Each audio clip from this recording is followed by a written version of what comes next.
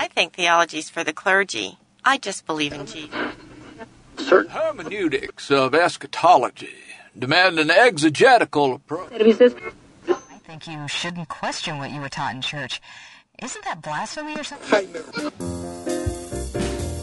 All right, Tim, how do I usually start off this broadcast? You usually say, welcome to the broadcast. This is Theology Unplugged Radio. Welcome to the broadcast, folks. This is Theology. You forgot the folks. Oh, folks. Welcome to the broadcast, folks. This is Theology Unplugged Radio podcast. I am Michael Patton, joined with Tim here at the studio in the Credo House of Theology in Edmond, Oklahoma. If you have not been here, shame on you, no matter how far away you live.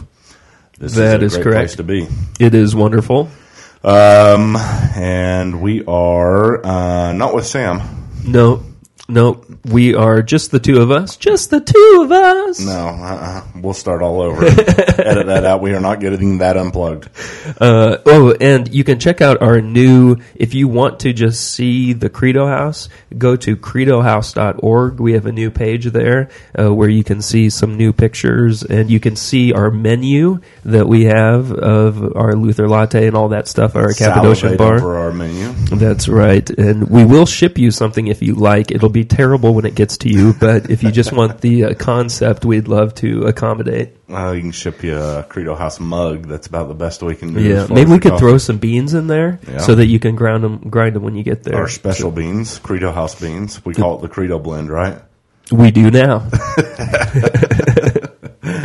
No, Sam is not with us. He is out of studio today, so we are not going to be continuing this week with our Invitation to Calvinism. That's correct. But we are going to do a little special side broadcast that Tim has come up with. So, Tim, is this the first time you've come up with a broadcast? Probably. I believe so, yeah. Yeah. So thanks for letting me come up with it. Yeah, well, I'm excited about it. I didn't have to come up with it, so it's a special one, but it was instigated by some emails that we received, something over the last, over many years of being in ministry. You have certain questions that are asked to you over and over again, and certain ones that are personal, certain ones that are very practical, and certain ones that are practical and I think good for everybody. Yeah. And I think this is one of those questions that somebody came and I got an email. And it said, what books, I'm out here looking for books. I'm a new Christian. Mm-hmm. I don't even know if he was a new Christian, but he just said, I like books, but I don't know what to buy. Yeah. And, I don't want to go around spending a bunch of money on books that I don't need.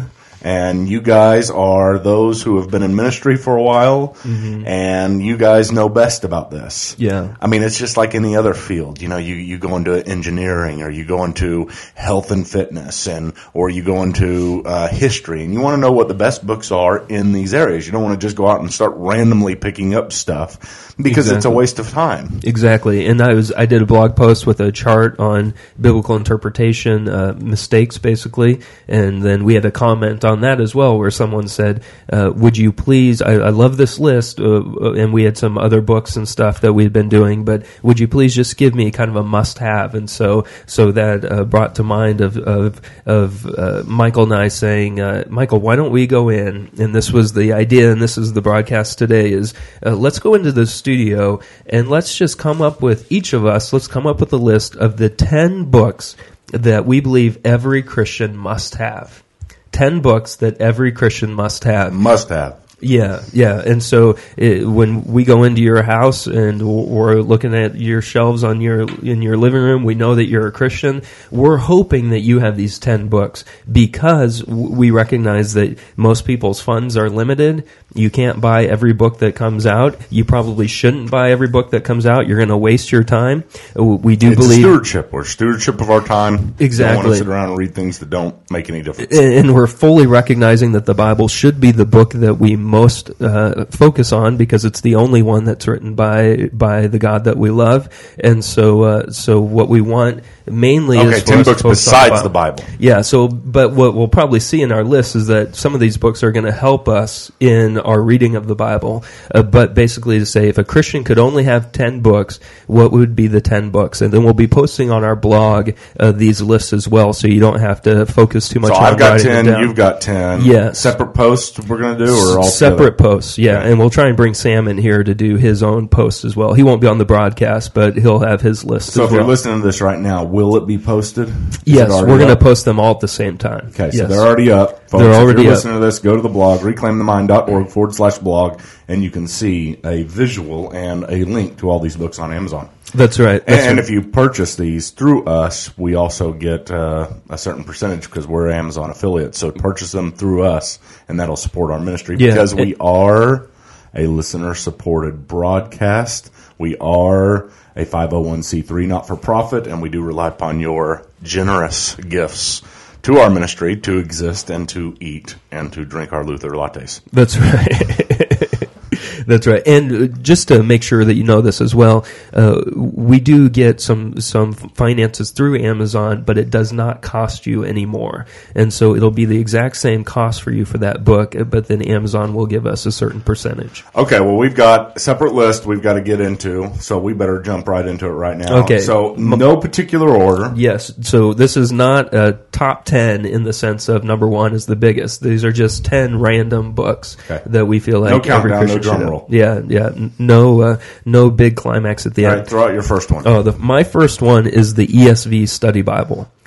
Okay, now the reason, and feel free to, you can boo mine, Michael, or you can cheer mine or anything. Boo the ESV? How can you boo any study Bible? Boo! No, there's a couple study Bibles that I would boo personally, okay. but touche, my friend. Okay, the ESV Study Bible. What I love about it, and why I'd put it on my top 10 list of books that every Christian should have, is because I feel like it is the study Bible for our generation right now. Where I would say the NIV Study Bible, I'm sure some people are going to hate me saying this, but I'd say the NIV Study Bible is probably the study Bible of the last decade. This one I feel like is a study Bible of this decade, and I love its breadth. I love how just the way it discusses things. I like the way that Crossway has put it out there. Its accessibility in multiple formats, the way that it's put into Kindle, just so many things that I like about it. It has tons of illustrations, and so for you to have a companion next to you as you're reading through the Bible, hopefully every day, and you're not understanding things, or you know that you could understand certain passages better, I think having the ESV Study Bible right there will be an immense help to your Christian life. Well, you know, as a graduate of Dallas Theological Seminary that you are. Yes, that is correct. You are departing from the Ryrie Study Bible, and you may have some booze. Yeah, well, and so I love the Ryrie Study, but I actually have some funny stories about Charles Ryrie myself that I've shared. Don't tell them. So I'm no way against Charles Ryrie, but I just feel like if you could only own one study Bible, I personally would recommend the ESV Study Bible. All right, good. Let me go to my first one on this What's list. your first in one? No particular order.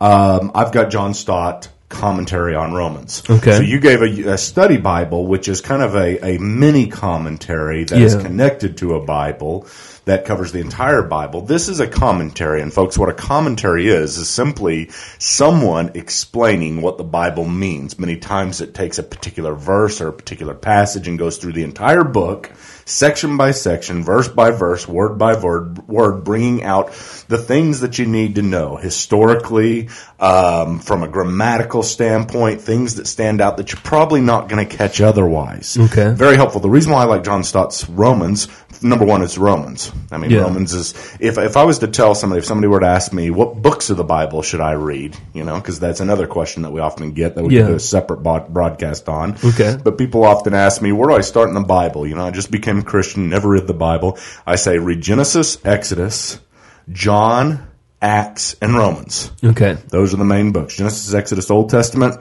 John, the Gospel, Acts, history of the church, and Romans, really the systematic theology of the Christian faith in a sense from a biblical perspective.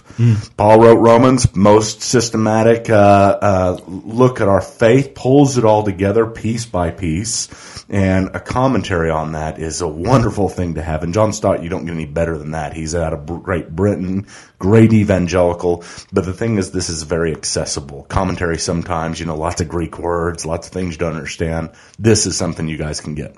Okay, good. I won't boo your choice with that one. Nice work. My number 2, book would be, now this is a little different, probably won't be on most people's attend list, but I think it's worth it, is the Archaeological Study Bible. Now my first two have been study Bibles. What I really like about the Archaeological Study Bible, if you could guess, it has archaeology information in it, but it has so much more. Michael and I teach a boot camp, Bible boot camp on how to study the Bible, and one of the main weeks we focus on in there on the 4-week study is bridging the historical context. With the idea, so many times you open the Bible and you feel like you have this huge culture shock, that you've just stepped into a time, names, a place that you have no concept what's going on. You don't know what are the empires that are the major empires. Why did they name it that way? Why is Daniel talking about all these people that I've never heard of before?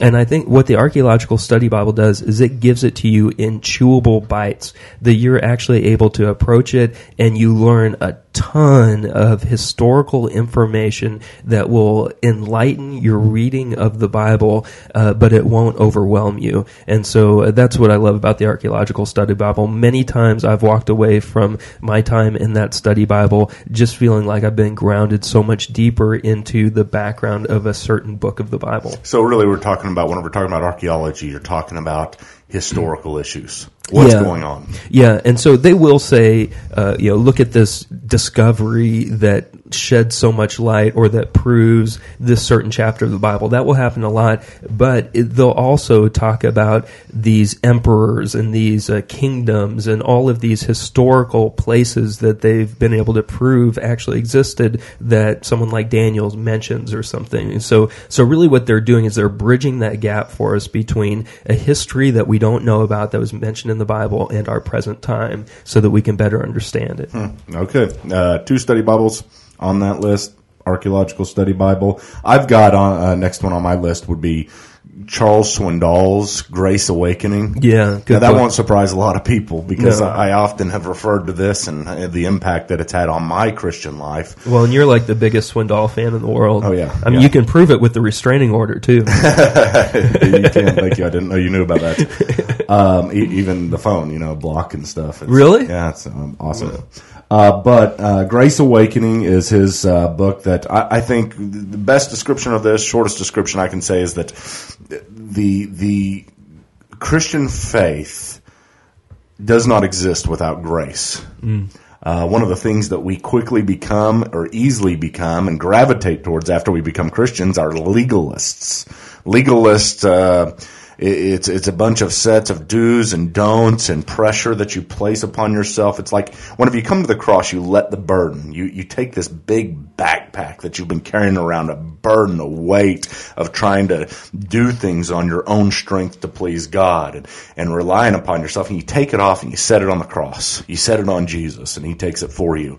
Legalism picks it back up. And you put it on other people. Yeah, that's the thing. You put it on yourself, and then you also share it with other people. Yeah. Grace is something that we all have to be grounded in. It's so important for our discipleship. If you have not had a grace awakening, then I don't think you're going to ever be able to truly experience the Christian life. And Grace Awakening is the best book that I've ever seen on grace, most convicting, wonderful book to pick up, easy to read. And these are books that, many of these books on our list, we would say it would be worthwhile for a believer to read these repeatedly, if not continually, with some of these study Bibles. Sure. So my number 3 on the list is Mere Christianity by C.S. Lewis. This is one of the books. I mean, this is a book that was written the content came about in the 1940s, 1950s. I believe it was written in the 60s, published. But Mere Christianity, C.S. Lewis, you may know C.S. Lewis through Chronicles of Narnia, was a wonderful Christian thinker, though. One thing I love about this book is that it, in many ways, is the benchmark book for how someone can love Jesus passionately with their heart, but be fully in intellectually. So you encounter someone, even yourself, who, unfortunately, when you were growing up, many times you may ask your mom or your dad all these questions about the faith, and a lot of times the response back is basically stop asking questions, just believe. And unfortunately, that starts developing this idea that if I want to be intellectual, I need to be an atheist. If I want to be a believer, I need to leave my brain behind. And C.S. Lewis blew that out of the water with Mere Christianity. And he was a atheist turned Christian. Yeah. Atheist intellectual turned Christian intellectual. Exactly, which is why this book is not, it's written from his life in many ways. And so I would throw that on the list easily of a book that every believer should have. Say that I have that on my list, so scratch that off my list. Agree 100%. Mere Christianity was very instrumental in my devotion to Christ, especially with regards to what you said, to be able to stop and say, wait a minute, this stuff is really true. Yeah. It's not just because mom and dad told me it's true. That this is true. Yeah, yeah. Now, my recommendation, this is kind of weird, but my recommendation, the book is, I can't remember, it's many, many, many chapters because most of the chapters are like 10 pages or less. What I would do, if this is your first time reading Mere Christianity, I would skip the first chapter. I still don't know half of what he's talking about in that first chapter. It's very confusing for me still. And I know it's just because Lewis is so much deeper of a thinker than I am. But if it's your first time through, just skip that first chapter and read the rest. Because I've known many people who have bought the book, or I've known some people who have bought the book, and about halfway through the first chapter think that it's not for them, and then they don't read the rest of it. Where Mere Christianity say, just skip the first chapter, enjoy the rest of the book, and then come back and read the first chapter at the end. Okay, well, the next one on my list is one that we're going to both share. Okay. Pilgrim's Progress. Yes, that's my number 4. John Bunyan. John Bunyan, yes. 17th century? I think 18th century. Okay. Old guy. But we're very unplugged here, so we're just shooting off the hip, really. Old guy. Yeah, well, I mean, Allegory. He's like 250 years old. Yeah, he's not alive anymore. Allegory. Yes. Which is going to be really weird for a lot of people. I bet most people listening have never read an allegory. Mm-hmm. And it'll take some time to get used to, but it's a fictional book that uses characters and animals and places to describe principles and realities.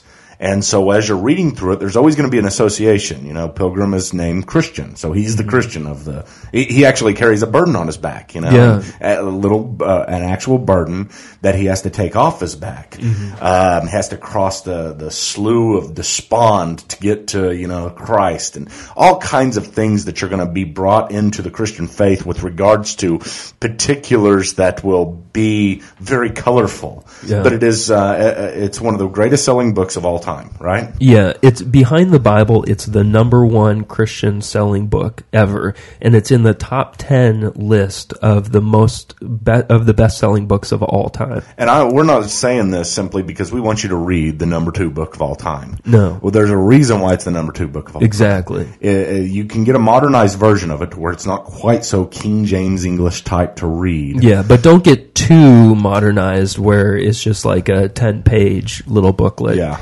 Get the whole thing. Yeah. I mean, one of the greatest things is when they're crossing into heaven and the cross across the river and the fear that they have, the fear of death. The river represents death. Yeah. Crossing across it, and the fear that you have is the fear of death. Wonderful thing. Wonderful about how the Christian life ends. Yeah. But anyway, just to say why do we both have it on our list is not because we're just trying to be historical here and say, you need to read one of the best-selling books of all time, but because it'll impact you. You could read it over and over.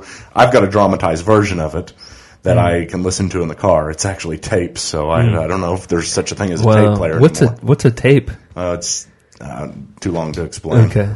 But Pilgrim's Progress makes both of our lists. Get it. Yeah. Real quick, Charles Spurgeon said that he read Pilgrim's Progress 60 times. Wow. So, that guy read a lot of books, but still, to know of someone who's known as one of the greatest preachers that's ever lived, and he went through massive depression and everything, and basically whatever struggles you have in your life, John Bunyan was there. He spent a lot of time in prison because he preached the gospel, and they told him that you would be in prison if you did. So he did, and he was. His daughter was blind, and they didn't have social services at that time, and so his daughter actually had to be in prison with him so that he could actually feed her and different things. And so the guy went through tremendous pain, but wrote this book actually from his prison cell. So you got to read it. Pilgrim's Progress, get it. Number 5 for me is 5 and 6 are 2-volume work. The Story of Christianity by Gonzalez. Which again, we're going to share. We're going to share 5 of our books. So. Yeah, so that's good. We strongly disagree on 5 others, but yeah, strongly. The Story of Christianity. This is basically, I would feel that you need to have some grounding in church history. Church history for me are our roots. Those are our family roots, and the roots of a tree keep a tree from falling over when the wind blows. The roots nourish the tree, and that's what church history does for us. It lets us know where we've been. The Spirit has been working in people's lives for 2,000 years. We can't neglect that. G.K. Chesterton referred to our focus today that we have a tyranny of the living. We think that only the new bestseller, only people who are living have a voice and can speak into our lives. And what we need to recognize is that we stand on the shoulders of so many greats through church history, and many other reasons why we should. Basically, this 2-volume by Gonzalez called The Story of Christianity, in my opinion, is the best, quickest, most palatable, most consumable church history book that will really give you a good grounding, but won't stay too long in one area so that you can keep going. I agree, and I've read I don't know how many surveys of church history books, history of doctrine, but this is the best one out there, The Story of Christianity, and that's what it is. I mean, you think about it. You become a Christian, you want to know the story of Christianity. Yeah. And the thing is, not only do we have the tyranny of the living, it's like Bradley Nassif, Eastern Orthodox theologian, and Eastern Orthodox are usually more historically inclined to stand upon people's shoulders and recognize those who are under them. But he said about evangelicalism that we have historical amnesia. We don't know where we have come from, therefore we don't know where we're going. Yeah. Folks, whenever you become a Christian, sit down. I mean, you're going to reread in the Bible, these other things as well. But sit down and understand the history of your faith. And it's not going to dry you out. I mean, it's going to fire you up. It's going to stir your heart. It's going to be good stuff. All right. So that's my 5 and 6. I don't want to get too ahead. Okay. Give me one from your side. Cross of Christ, John Stott. Okay, good stuff. This is another Stott book, so I've got 2 Stotts here. Okay. Cross of Christ is a book about salvation. I mean, that's really what it comes down to. It's a book about understanding what happened at the cross, what Christ did, why Christ went to the cross, what the atonement is. Great biblical words of theology will be discussed there in a way that is accessible and you'll understand. Redemption, propitiation, atonement. What is the cross all about? It will absolutely revolutionize and deepen your faith whenever you begin to understand the cross of Christ and what the atonement means. Wow. Of all of history, if you could point to one place that you say is the apex of church history, I would say it's the cross. Or the apex of history. Yeah. Not just church history. Yeah, very good. Apex of all history, and it's the cross. And we need to understand what the cross was about. So you could probably write about the cross. You probably would run out of things to say about the cross at 30 pages? No, I don't think so. It's not a really big book. I mean, it's about 350 pages, maybe. Yeah. But it's a masterpiece on the doctrine of salvation. Yeah, and I think probably every Bible college and seminary, there are many classes that have this as a required book that you must buy. Yeah. But it is accessible. This is a book that you can actually read. Yeah, all of these are. Yeah, they wouldn't be on our list. We don't want to have you spend money getting books that are just going to be sitting on your shelves. Some of these are going to be reference books, but they're reference books in the sense that you should actually reference them with some regularity. So, okay, I'm at number 6. Why don't you do another one, Michael? Why? I feel like I'm just getting a little ahead of you. No, you're not ahead of me. Okay. I'll throw out my number 7, Systematic Theology by Wayne Grudem. Well, that's going to be one we share anyway. Okay. Again, one of the other ones. Both on our list. This is one of the reference books that I just talked about, probably the reference book that are on both of our lists. What Wayne Grudem does here. Now, this is a big, thick book. Like, this is something that you could hold down probably a tent with in a heavy wind, I'm guessing. So this is 900 to 1,200 pages, maybe? Yeah, I think more than that. I think it's 1,400 or so. Okay. Basically what it is every subject matter that you can think about that would be possibly mentioned in the Bible is written about. So what does the Bible say about angels? Well, there's 2 ways to learn about this. One is to look in Grudem's book, and the other is to read through the entire Bible in one sitting and to write down everything where angels are mentioned, then to compare them, and then to learn about church history, and to learn about all the different nuances in there, and then to come up with what's mentioned in the hope that you've done it correctly. Yeah, this in no way replaces the Bible or Bible reading, but it pulls together everything. Yeah, it's a guide. It's going to walk you through not just... It's a handbook to our beliefs. Yeah, it's just a big one. I became a Christian. What do I need? Well, here I just got hired here. What do I need? Here's your employee handbook. Yeah. Instead of you're going to experience it every day and see things that happen every day here as an employee, but here's a handbook to reference it all. This is kind of like that. This is a handbook to the Bible.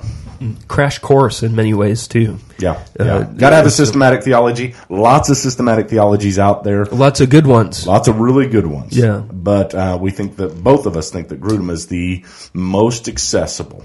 Yeah, very accessible. It's devotional. There are hymns in the back. There's passages that you can memorize that are about that subject matter and stuff. And so it's meant to be pretty holistic and enjoyable, actually. And so we heavily recommend. And get the big one, folks. Get the big one. Don't get the boiled down version of it. I mean, you need this. This is something you'll keep forever. Yeah, and you should use it. You should teach your family how to use it. It's a wealth of information inside of that. A lot of time that Wayne Grudem spent on that, and it's been beneficial for thousands of people already. So that's one that we share, Systematic Theology by Wayne Grudem. My number 8 is how come you get to go again? Well, because we shared that one, so I figured that took it off the list. All but right. no, I'll throw the book or the ball into your court, man. Okay. How to Read the Bible for All It's Worth by Gordon Fee. This is simply this. How do I learn to read the Bible? How do I understand the Bible? What are the rules for interpreting the Bible? What we have a fancy word sometimes we use for interpretation of the Bible when we say hermeneutics. Okay. What is a hermeneutic? A hermeneutic is a rule or a guidebook on how to study the Bible. Okay, let me stop you right there, man. No, because I'm going to explain myself. You're acting like I'm getting too technical, and I'm not. I'm getting ready to explain myself. I'm just going to tell you I don't like rules. Oh. So, like, why... If there are other people on the planet that don't like rules, especially when it relates to the Bible, I mean, come on, I want to focus on Jesus, I want to love Jesus, I want to love God, and then you're coming out here like being all weird on me, telling me that I need rules. So why do I need rules? Well, because the Bible is not just one book. The Bible is 66 books. It's 66 books written to different circumstances, different situations, in different types of literature. Okay. It is God's Word, yes, but it is also written through man. And whenever man communicates, there are certain rules that we follow by. Just like whenever we're talking right now, we are speaking in English, Oklahoma English, but that's just an accent that we might have, or I might have. Yeah. But we use a subject-verb-object relationship, right? Okay. Subject comes first, verb comes next, and the object comes at the end. Those are rules. Yeah. If we don't speak in such a way, we're not going to understand each other. Okay. I can jumble up everything and put different letters and different words and even speak in a different language. And you say, wait a minute, you're breaking the rules of communication. Okay. There are rules for communication whenever you're reading something and reading the Bible especially. And folks, those rules are broken by many, many people. A lot of people just say, well, it's God's Word. I'll open it up and find guidance for my day, put my finger down right on the first verse that I see, and whatever I see, that is what God is telling me. You broke the rules. That is not how it's supposed to be interpreted.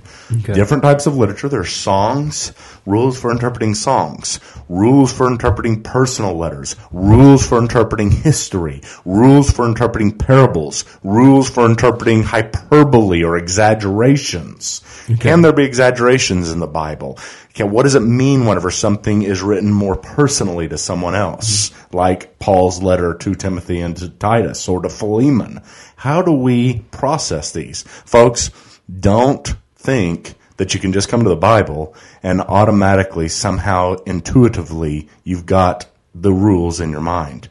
They're not. We got to learn how to study the Bible. This is the best book, I think, that is the most accessible out there for how to study the Bible. How to Study the Bible, Gordon Fee. Awesome. Okay, my number 8 is crazy, but I wanted to throw a book in here that is not a normal book. That's going to be a book that might not be read a lot, but it'll be just a quick book that if you feel like you're getting a little dry with these other books that might be a little bit more challenging, this will just be an easy read that'll stir your heart. So I chose Francis Chan as the author, and either the book Crazy Love or Forgotten God. I think both are fabulous books, both really stir your heart and can really push you forward. So when we say either the book, this or that, does that mean that that's one and you're counting it as two, or two and you're counting it as one? Yeah, I'm kind of cheating on this one, okay. but I'm just saying, if someone says, what are the 10 books, I would say, well, maybe read the descriptions on Amazon of Crazy Love, read the description and the comments on Forgotten God, and see which one you feel like is going to really, fit you best for right now. So while I'm a Stott guy, you're going to be a Chan guy on your list. I don't particular. Yeah, I'd say so.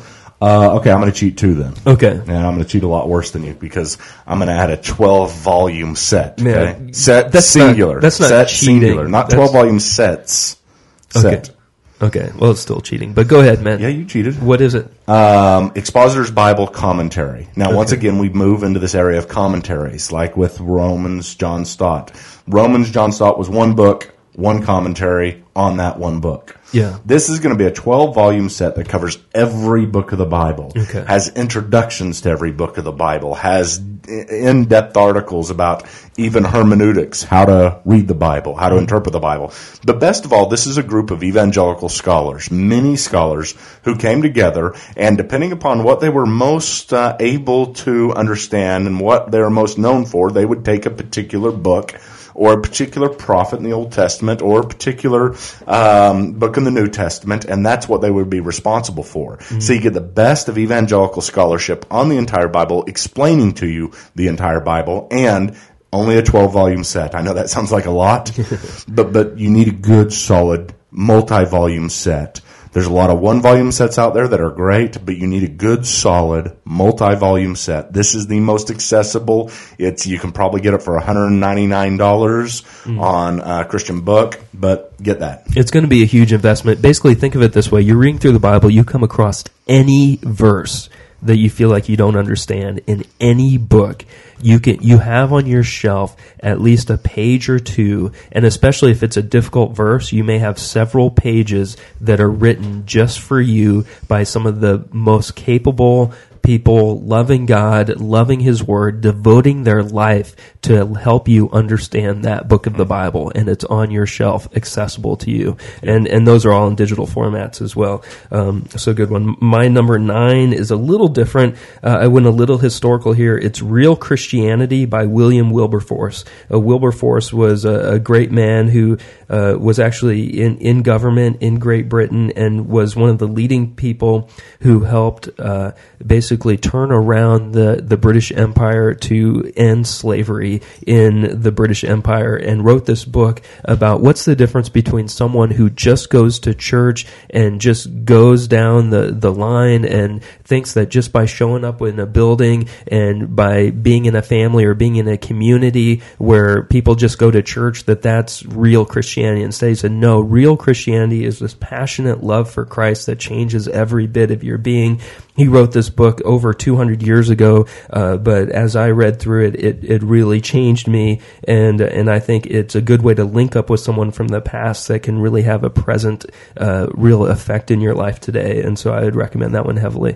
All right, good. Go to your last one, and then I'll do my last one. Okay. I'm out other than... Okay, my last one, number 10, is Reason for God by Tim Keller. This book is a newer book. It's written by a guy who's a pastor in New York City, and what he does basically is think of any question that you yourself would ask about God. How can God allow people to be in hell forever? How can a good God kill the Canaanites? How can all of these, basically any question that a coworker might ask you, an atheist might ask you, you may ask yourself in the mirror. He walks through in a really accessible way, as short as possible, walks through all of these reasons and writes in a great way. He's been, a lot of people are calling him the C.S. Lewis of this generation, so Reason for God I'd put in my top 10 list. All right, good. My last one is the Elwell's Dictionary of Theology. Elwell Dictionary of Theology. This is kind of like talking about that multi-volume set where you have multiple scholars come in talking about a particular book in the Bible. Well, these are multiple scholars all coming together, writing a big, thick, multi-thousand or maybe 2,000, I don't know, 1,500-page book. But it's just a dictionary. I mean, every term, everything that you can think of with regards to the Christian faith, both historic and contemporary, you're going to be able to find in here and have it defined. I mean, whether it's canon. What does canon mean? You heard somebody say the canon of Scripture. Well, you look it up and you'll find out that canon is referring to the accepted books. A gun? Huh? A gun? No, not a gun. Not in the world. Not in the Civil War. Okay. But the accepted books of the Bible. That's what the canon is. Then we give you the history of the canon. How did we discover, or how did the church decide upon the canon? Okay. What's the controversies with regards to that? Some people say the Apocrypha, and you don't know what that means. Well, you'll go to this dictionary and immediately be able to find Apocrypha. And in the Apocrypha, you'll find that it is the books that the Roman Catholics have in their Bible, but Protestants do not, and most Eastern Orthodox do not, or sometimes do not. So that's a good book. It's a reference book. It's something to keep beside you while you're doing theology, while you're studying. And it's done by multiple scholars, big articles on each one, just about every subject that you can think of. And I don't know what I'd do without that. Yeah. So this is our 10 list. We'll try and get Sam to come up with his. So look on the blog for all of these lists. And also look at these lists as maybe you have all these. Does your pastor have these? Does your youth pastor have these? Maybe someone that you're mentoring, do they have these books? Be on the lookout to resource these books to friends and family members, because these are the books that have changed Michael and I the most, and that we really believe will have a lasting impact on you as well. Yep. Again, 5 out of the 10 of each of ours are the same, and we didn't plan on that, so that was significant. Yeah. Folks, I hope you enjoyed this broadcast, a little bit extended edition of Theology Unplugged. Please remember, once again, this is a listener-supported broadcast, or really, we are a supported ministry that the majority of what we do is made possible because people like you who believe in what we're doing, who benefit from what we're doing, decide to become contributors to this ministry. And it could be a one-time contribution, but we also really need people who stand with us monthly. If you go to our site, reclaimingthemind.org, click on donate, you can very easily become a monthly donor, whether it's $20 a month, $5 a month, or $1,000 a month. I mean, that we have no lack of vision for what we're doing here, but we rely upon you guys as the Lord moves through your heart, so that we can continue to offer broadcasts such as these, the blog, the theology program, the theology boot camps, the discipleship program, and the credo houses, and the Luther lattes. So keep that in mind, folks. Don't say that often, but keep that in mind. Also, shoot us an email. Tell us what you think of the broadcast. Tell us what you think about what we're doing here. You can reach us at, the email that I've been using for Theology Unplugged. I don't think I have it accessible right now. Well, no, I can put it back on there. Okay. My computer crashed, and so I have not been able to get to it. That's a broadcast in itself. Theology Unplugged at reclaimingthemind.org. Theology Unplugged at reclaimingthemind.org. Shoot us an email. Let us know. If you're on iTunes, write a review of this. That's a great way to get other people to look, because people look at reviews. Yeah. All right, that's it. That's all I got. You got anything, Tim? Nope, that's all. All right, until next week, we'll continue the series on Invitation to Calvinism. God bless. You've been listening to Theology Unplugged. Visit our iTunes page by searching Theology Unplugged at the iTunes Store. All episodes are available as free downloads. Theology Unplugged is made possible by Reclaiming the Mind Ministries. Reclaiming the Mind Ministries is a listener-supported ministry. If you've enjoyed this session or benefited from it in any way, do consider partnering with us. For information on how to become a ministry partner and for a complete listing of ministry resources, visit the RMM homepage at www.reclaimingthemind.org. Thank you for listening, and God bless.